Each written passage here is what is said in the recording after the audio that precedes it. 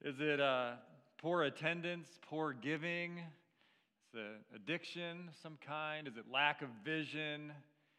Well, I think we've just seen it in the video that we just watched, and I suggest that it's not any of those, but it's something that stands behind all those and is more common than any of those, and that is prayerlessness. Biggest weakness in Christian lives and churches by far. The lack of prayer in our lives is on us almost before we know it. We're out of a routine. We're trusting in ourselves again, not talking to God. And then when we aren't praying, we are crippled as individuals. We're crippled as a church, just like that video showed. Easily fooled and worried and in fear and blurred to the realities of life that are much, much greater. Well, welcome to Community Grace. Today is a transition day, a big day of transition. We just finished what I thought was a great sermon series and small group series. Small groups are just finishing up on the topic of forgiveness. And praise God for all that He's doing in that area here. One of our elders, Matt Starrett, prayed that Community Grace would become known as a church of forgiveness. And I really appreciate that prayer and agree with that wholeheartedly. So we're in this transition. In the next 2 weeks, we are doing a few things. Next week begins two things. We begin our Advent series. Can you believe that it's Christmas time? Advent is coming, the coming of the Messiah. So Christmas season starts next week. How exciting that is. And then that also begins next week, our next big expository sermon series through the book of Matthew. If you have been here long, then you are aware that sometimes we take a season and address expositorily a topic, an important topic like forgiveness. But mostly, my preference and conviction is to preach verse by verse through books of the Bible. And we are returning to that starting next week with the book of Matthew. So I'm excited about that. I hope you are too. And honestly, the foundations of our society are crumbling because churches are leaving the Word of God. And I just can't even believe that's true, but it is. Church after church, just leaving faithfulness to the Word of God, study of the Word of God. And so that's not going to be a Community Grace. We know that God gave us His revelation, and He illumines our eyes to everything we need in life through His Word, our authority in life, sufficient for every part of life. And so God has led us to Matthew, and Matthew's emphasis is Jesus as King. Jesus as King. Our Advent series kicks off the Matthew series as well as our Christmas offering, which, how many people got the Christmas offering letter in your mailbox this last week? Most of you got that? Okay, if you didn't get that, then we don't have your address. Would you kindly share that with us and just make a note on your communication card that you did not receive the letter? Maybe give us your address or your email address so we can email it to you. That's a significant part of our church rhythm for the year. And here's a little bit from the Christmas letter where I describe Matthew a little bit. It says, Matthew's unique focus in his gospel account is that Jesus is the promised Messiah and King. He is. And Matthew makes clear that Jesus is not merely a man descended from Adam, but the King who came from the line of David and the Messiah who is the promised one from Abraham. Jesus is indeed King of kings, the sovereign King over all things, and the King whom we worship, follow, and proclaim. And so we look to follow the King of kings. So consider our church's mission statement. Maybe some of you have had that memorized. It's on the back of your bulletin if you want to read that, but let me just tell it to you. Our mission statement as a church is that we exist.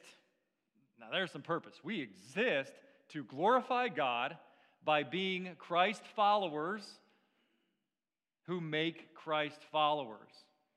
And there is the mission of the Christian life and of our church. And so our message today is King Jesus prays. We follow Christ in all things. All things. He came to show us who God is as He walked among us as one of us. So we follow Him in all things. And His prayer life is amazing. And it's the one we follow. We follow Him in all things. So King Jesus prays. The Bible teaches so much about prayer. from cover to cover. It screams, pray. You have a relationship with the Father, God Almighty. It's the most powerful thing we can do. It's an intimate thing we can do. It's a joyful thing. He says so much, and sure enough, God, as Jesus, the man, puts it into action, and we can see a model and teaching about prayer for us. So we see what I'm going to do is I'm going to focus just on Jesus and just in the book of Matthew. That's what we're going to look at today. So get your Bibles ready.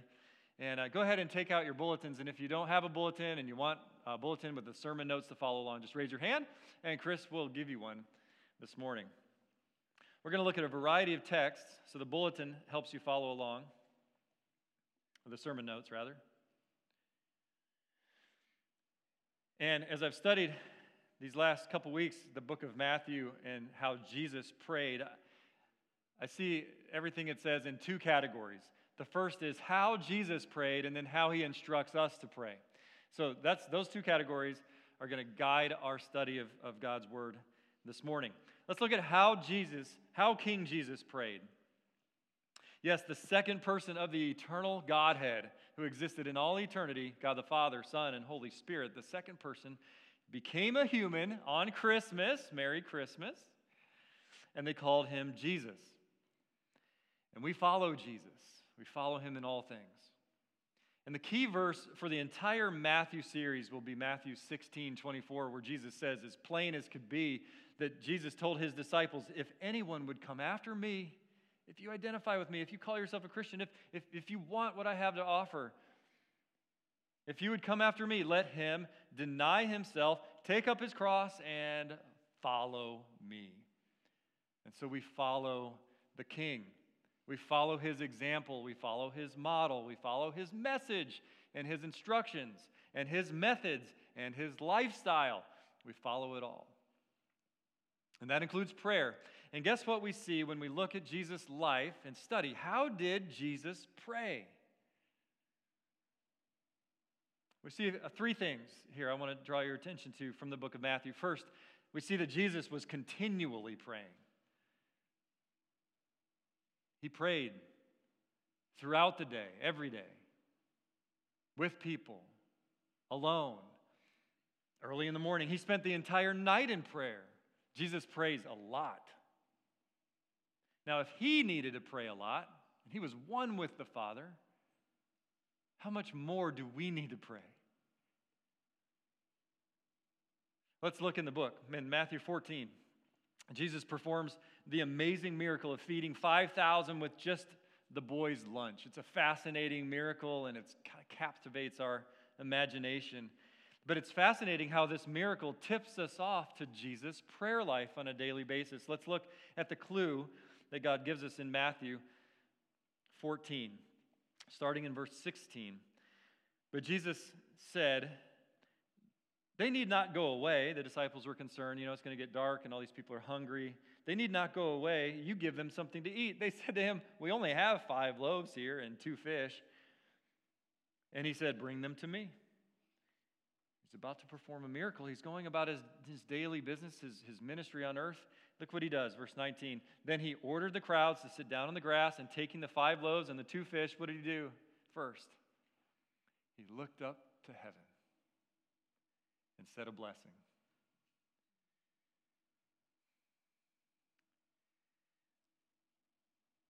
The passage continues to say, then he went on and did what he did. He broke the loaves and gave them to the disciples, and the disciples gave them to the crowds, and they all ate and were satisfied.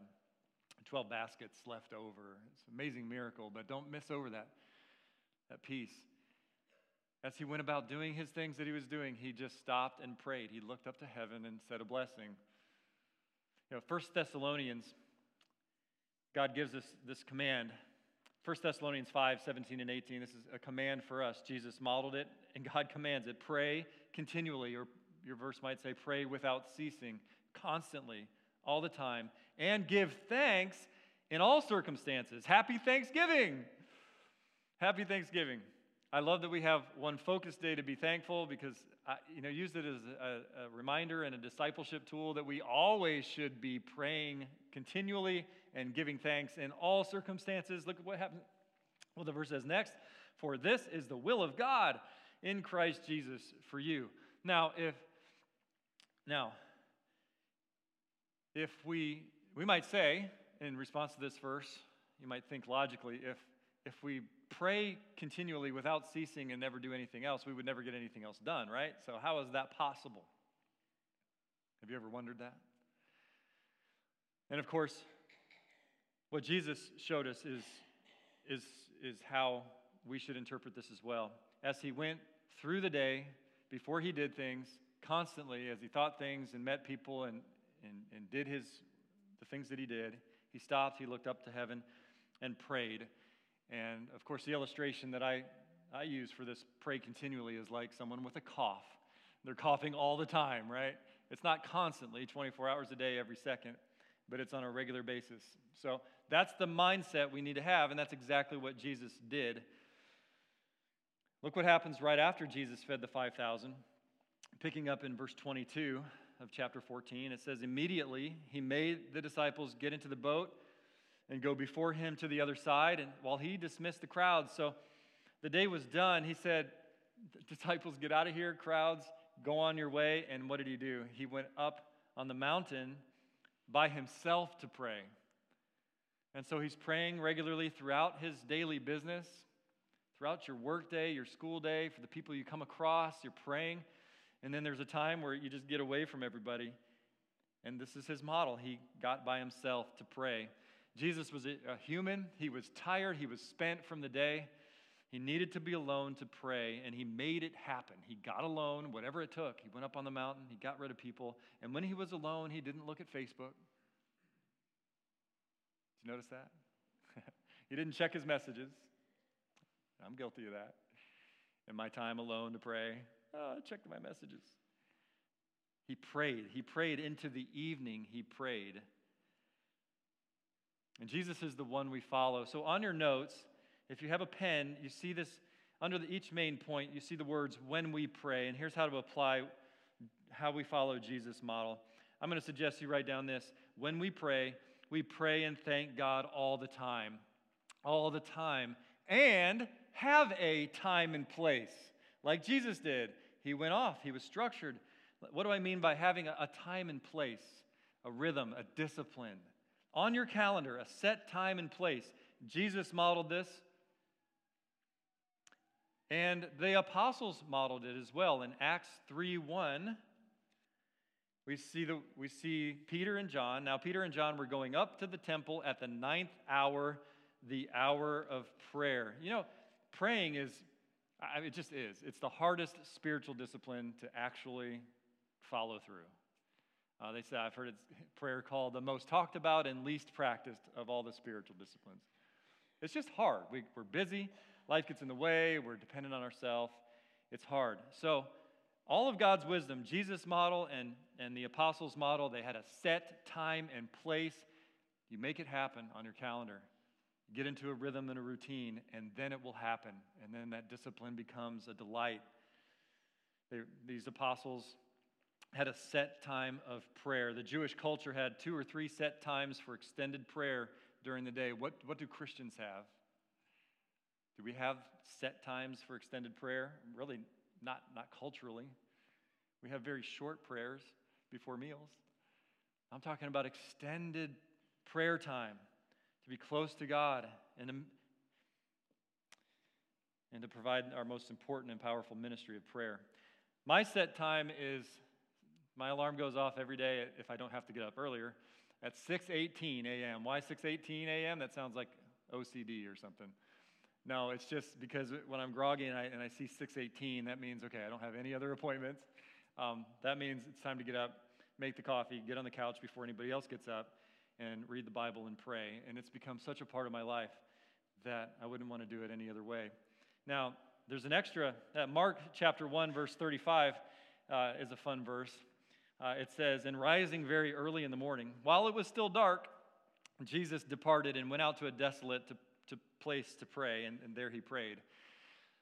So Jesus had a time and place as well. He set his alarm nice and early before it was light out. But wait a minute, that's from Mark, so I cheated a little bit there. We're focusing on Matthew today. But what is your time and place? I'd love to know. Maybe you would share it with me. Maybe you can write it on your communication card or tell me later. What is your time and place of devoted time with God?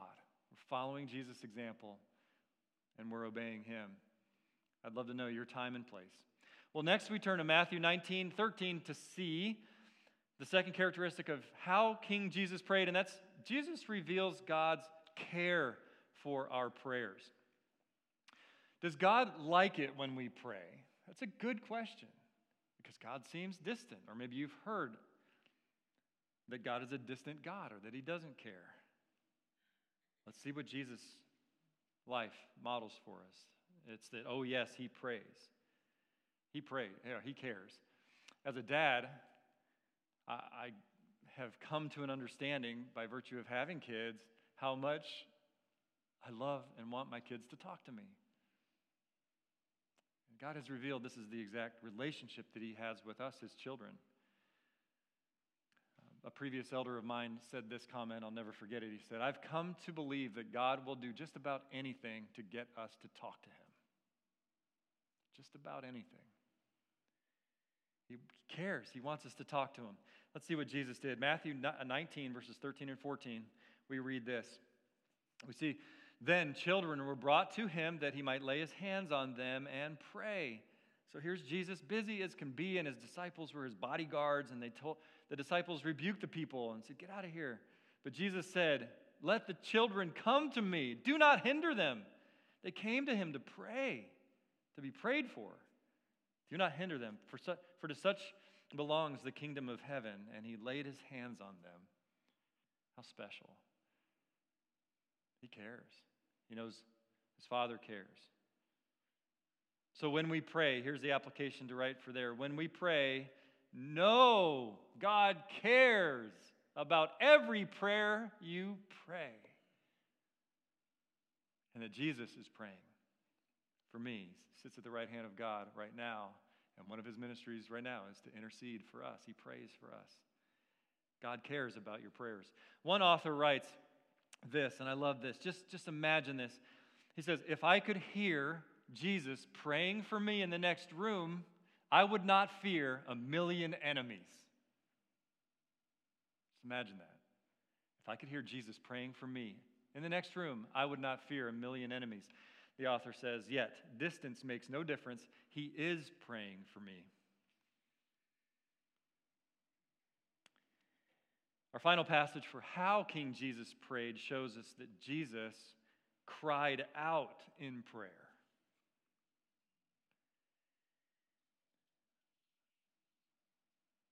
It's what all the people of God, when they get into trouble, cover to cover in Scripture, in the Bible, cry out to God. Cry out to God. Well, guess what? Jesus did the same. On the night Jesus went to the cross to die for our sins, to take all the sin of the world on himself and drink the full wrath, the cup of the wrath of God, and suffer the excruciating torture of crucifixion. On that night, Jesus prays. Look how he prays. Matthew 26, 36 through 44. Then Jesus went with them to a place called Gethsemane, and he said to his disciples, sit here while I go over there and pray. And we see what he prayed. And going a little further, verse 39, and going a little farther, he fell on his face and prayed, saying, my Father, if it be possible, let this cup pass from me. Nevertheless, not as I will, but as you will.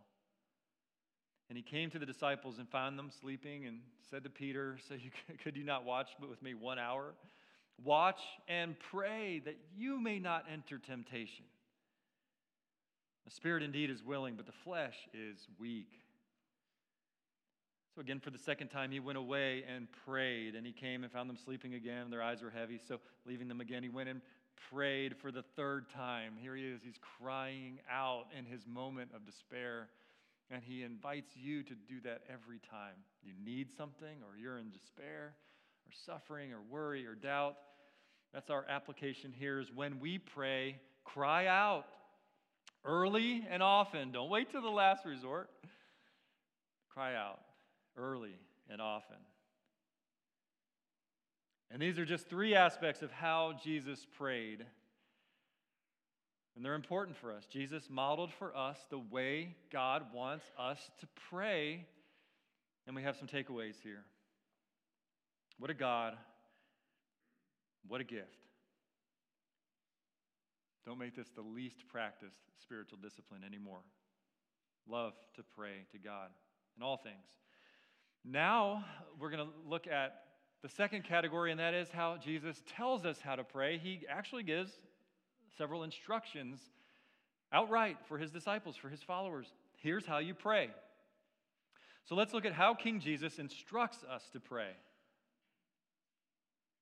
And I've pulled out 4 of the key instructions from the book of Matthew, from Jesus, about exactly how we should pray. Let's look at those and let's do them as well, practice them. First is his pattern for prayer. He gives us a pattern for prayer. This is called the Lord's Prayer. And maybe you're new to this whole God thing, Christian thing, Christianity thing, church thing, Bible thing. Maybe you're seeking God. You have a soul that longs to know its creator. That's why you're seeking God. God is drawing you in. But like the disciples flat out asked Jesus, we believe God, we love God. Teach us how to pray. We all need to learn at some time how to pray. So Jesus knows that, and he gives us the pattern for prayer. This is found in Matthew 6, right within the Sermon on the Mount. It contains what we now call the Lord's Prayer. How many people have memorized the Lord's Prayer maybe long ago? And we say it, and some church traditions say it every time they gather and say it often. But I want to tell you that the problem with saying it often and just it kind of becomes rote. That's mindless repetition. That's not what Jesus gave us here. He gave us a pattern for prayer, and it's a magnificent example of prayer.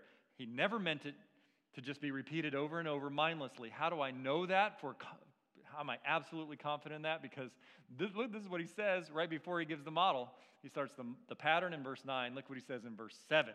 And when you pray, do not heap up empty phrases, as everybody else does. They think they will be heard for their many words. Jesus is not giving us just this religious statement to repeat mindlessly over and over.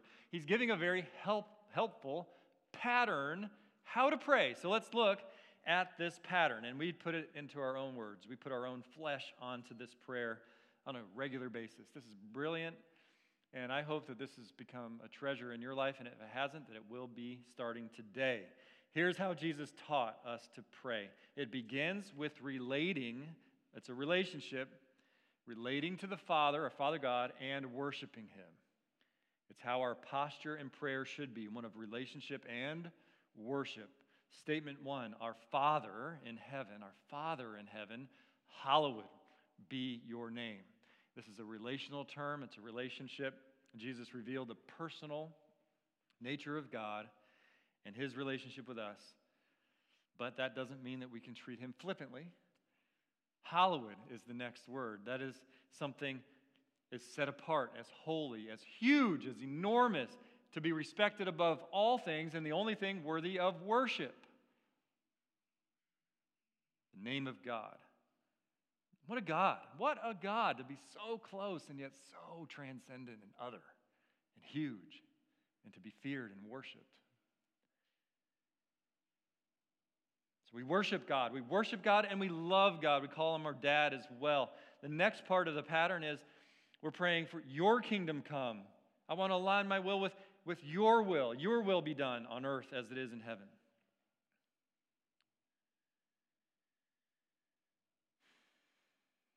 The first part of his pattern concerned God and his glory, his will happening. He's the most important. We're under him. And now the second part focuses on humans' needs. God's glory comes first, and then our needs come second. Let me repeat that. God's glory comes first in our prayers.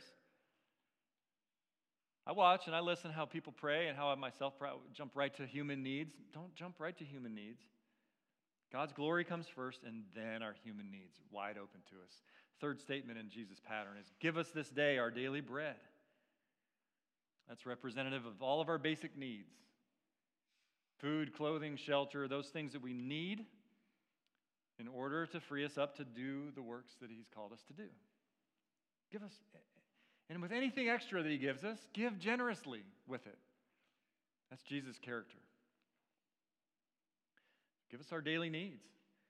And fourth statement, forgive us our debts, as we also have forgiven our debtors. Moving past physical needs, we go right to spiritual needs, and at the center of that is forgiveness, our forgiveness, and then the forgiveness we give everybody else. And boy, wouldn't that make a good sermon series? I'm not going to say anything more about that. We've said a lot about it. Maybe this is the reminder you need to keep implementing that in your life. Fifth statement is, and lead us not into temptation, but deliver us from evil. Now, of course, Jesus is not implying that God would ever lead anybody into temptation. James 1:3 says, but God tempts no one. So what exactly does he mean here by this? It means that, listen, we know the world is full of evil. It's just filled with evil, outside and inside of us, foolishness, evil, distractions, enemies always out to trick us and harm us, temptations, the flesh. It's so hard to live a godly life. So the picture here is like a child reaching out to grab the hand of his dad or her dad, saying, Dad, you can see what I can't see. I'm going to trust you. You know what's wise. Lead me through this crowd of foolishness and evil. I'll just stick close and trust you. Please take care of me. Please protect me. Help me follow you. And to his answers to every part of that prayer as we pray them, he answers them, and we say, thank you. We praise God for all of his work in our lives and answer to our prayers. Isn't that an amazing pattern for prayer? You can't go wrong with that. And that starts us off on a lifetime of relating to God and worshiping God and listening to God and asking God for things and trusting him and enjoying him and staying close to him. So here's the application there. When we pray, practice prayer with Jesus' pattern. And I pray that that's a blessing to all of us and strengthens our prayer life and our relationship and worship of God. Well, next, Jesus instructs us to pray passionately for others. Passionately for others. Here's what he teaches, Matthew 9:36 through 38. Let's see what he says. As Jesus ministers to crowds of people, he pauses, and Matthew gives us an insight to Jesus' mind and his prayers and his instruction to us. Just imagine as he sees people that are confused and rejecting God and mass crowds. He said, the text says, when he saw the crowds, he had compassion for them. He had compassion for them because they were harassed and helpless like sheep without a shepherd. So what's he going to do about it? What's the answer? What's the solution? Well, he's going to teach his disciples, here's what you do about it. He said to his disciples, the harvest is plentiful, but the laborers are few. So laborers into the field, into the masses, that's the answer. But how do we get that? Therefore, pray earnestly. Are you praying earnestly for the mission of Christ? Pray earnestly to the Lord of the harvest to send out laborers into his harvest. Pray passionately for others. And on top of all this, so far, everything we've talked about, Jesus gives his next instruction, that is to pray in great faith. He says this, the New Testament authors repeat this and explain this, pray in great faith. In Matthew, this lesson comes in Matthew 21:22, when Jesus is in his last week of life on earth, and he's given this lesson to the 12 disciples at the fig tree. And oh, how he wants us all to know this about prayer to him, to God the Father. He says this statement, followers of mine, whatever you ask in prayer, you will receive if you have faith.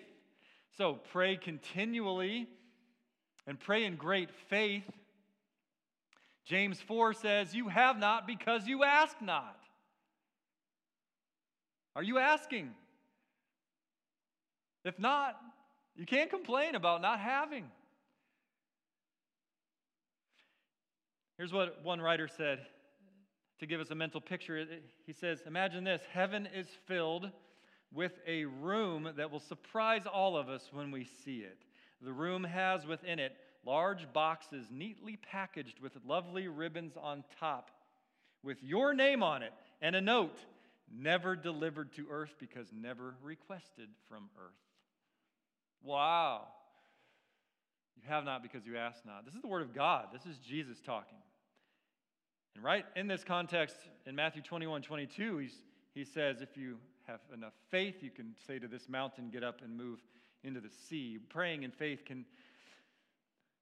you can move mountains. Now, okay, Jesus uses, like all the Bible authors, use very descriptive language. A lot of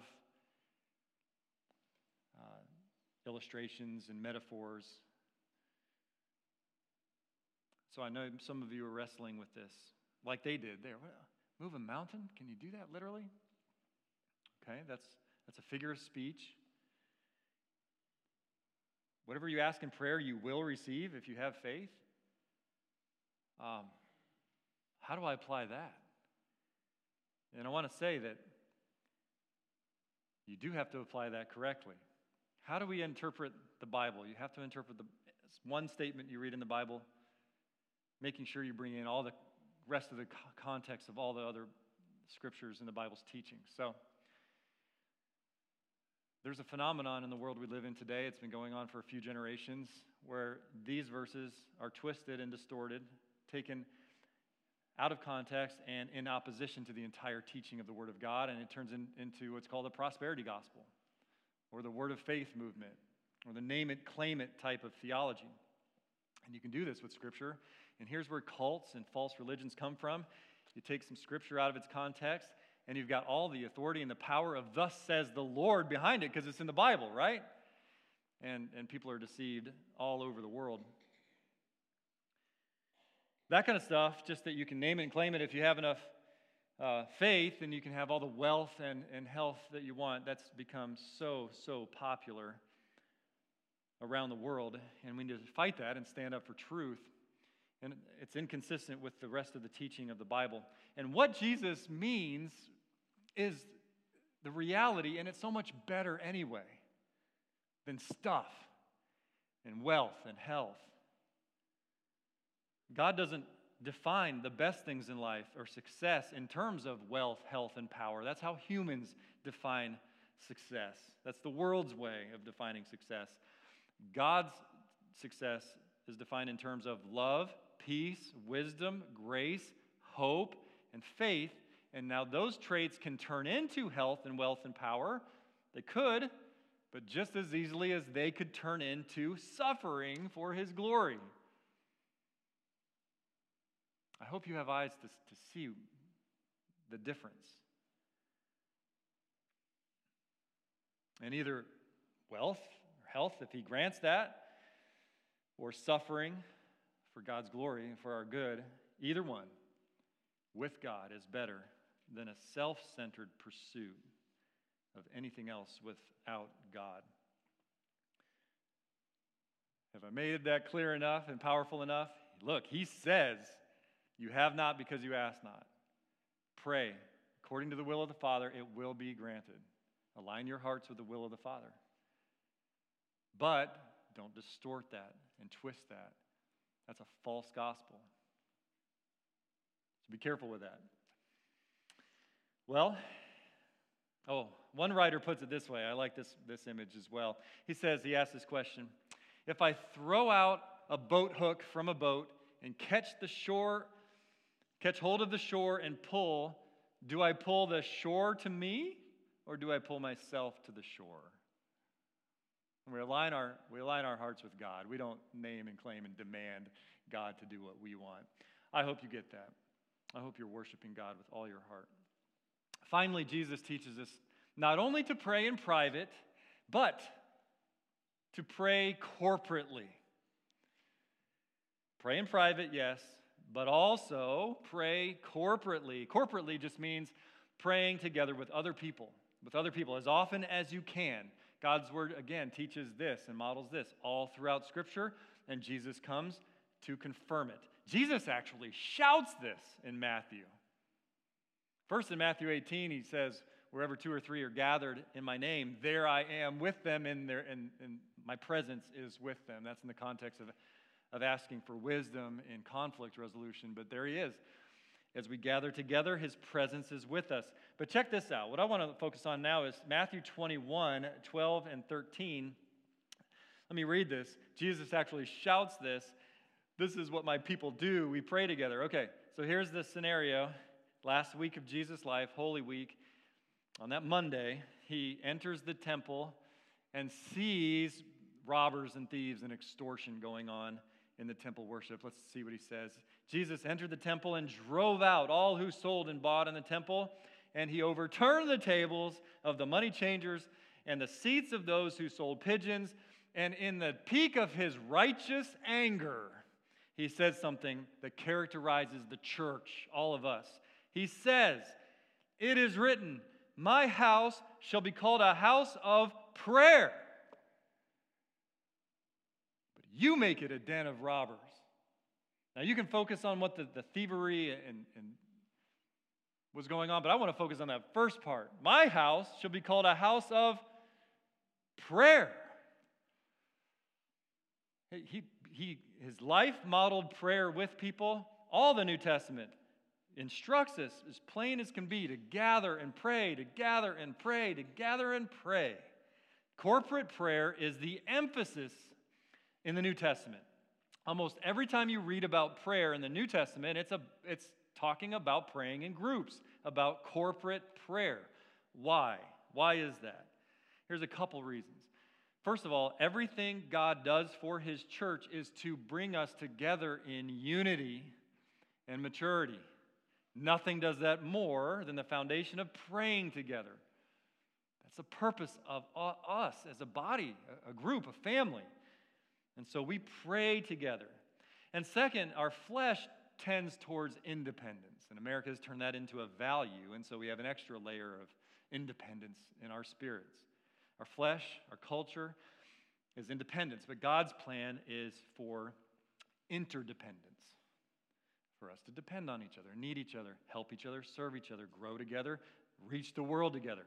And prayer draws us together like nothing else. Prayer and worship as a unified whole, better than anything else. The church began with corporate prayer. The church sent out missionaries with corporate prayer. It has experienced miracles and growth through corporate prayer. It grows the same way today. So here's the application. When we pray, make a commitment to corporate prayer. To conclude today, I want to give some next steps, some more applications. Here's what this church is doing about this. So on your notes, if you're taking those, you see 2 areas of next steps, which I've called prayer steps today. You see, personal prayer is first. Here's what I want to encourage you with all my might. This is for your good, for God's glory, for the good of everybody in your life, and for the world around us. Establish your routine. What's your time and place going to be? What works for you every day? Is it early? Is it late? Is it noon? Is it on break? Is it with a group of people at work or at school? What is the time and place that Jesus had, the apostles had, and that's what works for us today? What is yours? Don't leave without starting to formulate that and get into that habit. You're going to love it. Set your goal. This is practical advice. Set a goal for 10 minutes of prayer a day. And as that becomes set in your life, increase it monthly, like 5 minutes at a time until you get up to 1 hour a day. That's my personal goal. I don't usually hit it every day, but that's my goal, 1 hour a day. And I love that Sean gave the youth group that goal. How awesome is that? And you can do it, and your life will be amazing when you do. So use a prayer notebook or a prayer app to list out your requests and scriptures and answered prayers. Be disciplined, and that discipline turns into a relationship and great joy in no time. It really does. I have to show you this. I was praying through my prayer app, which is called PrayerMate. It's free download. I've really enjoyed it for several years now. But look at this one. I hope you can read it. I'm going to read the first couple lines because this was just like 3 or 4 days ago while I'm preparing this sermon. It says, "Husband, pray for your wife. Pray, O husband. Nothing in the world can compare with the power of prayer. Bring all the military regimes, artillery, and nuclear arsenals from the entire globe, and the weakest saint praying to God is mightier than them all. Pray for your wife, O husband." Prayer is powerful. It's glorious. Husbands, are you praying for your wives, by the way? You need to. Next, pray for the people in your life who need Jesus. We pray for other people who need Jesus. This is the time of year, Christmas and Easter, we have concert of prayers, and this is the time we're going to fill out the Invest and Invite cards. If you're brand new, let me explain how these work. I'll remind everybody else, they're on your chairs. Would you all please reach over and grab these, everybody? All right, thanks for holding that up back there. Tex, I appreciate that. All right, you'll see, on most chairs, you'll see a big one and a small one. We actually ran out of small ones.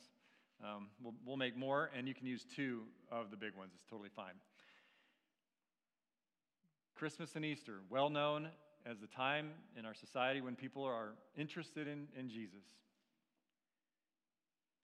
How are we going to make the most of that? We're going to pray. Here's how. Here's what you write. You write 1 or 2 or 3 or 4 or 10 if you want to squeeze them on there. These are the people God has placed in my life who need to know and follow Christ. I will pray for them daily from now till through the Christmas season and invite them to attend a Christmas service with me.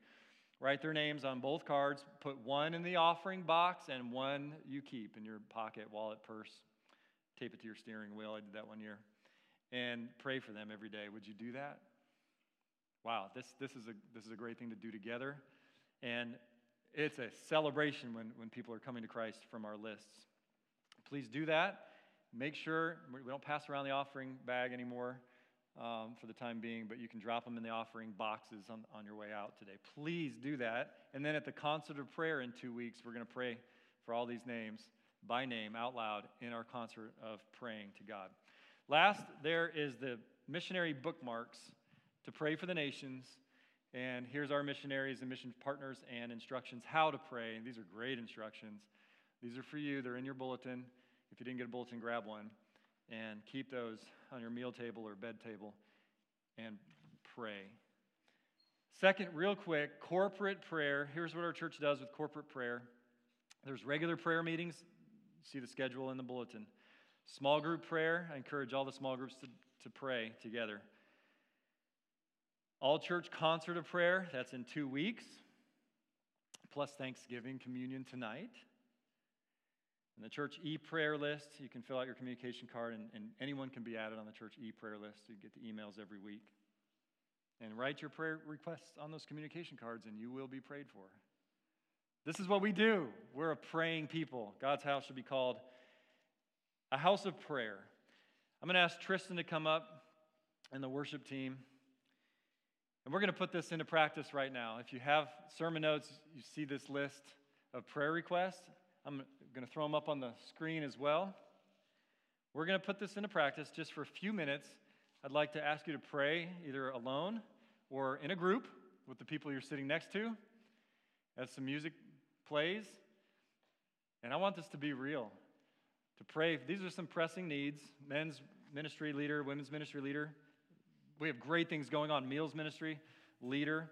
Those are some key needs that we have right now. Would you pray that God will answer those in His time? We need a regular office volunteer or a team. We're finishing our new vision and values that we're going to launch in January. Pray for that. Oh, pray for that.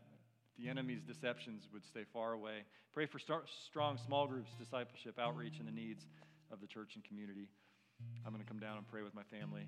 I love you all. Thanks for being a praying church.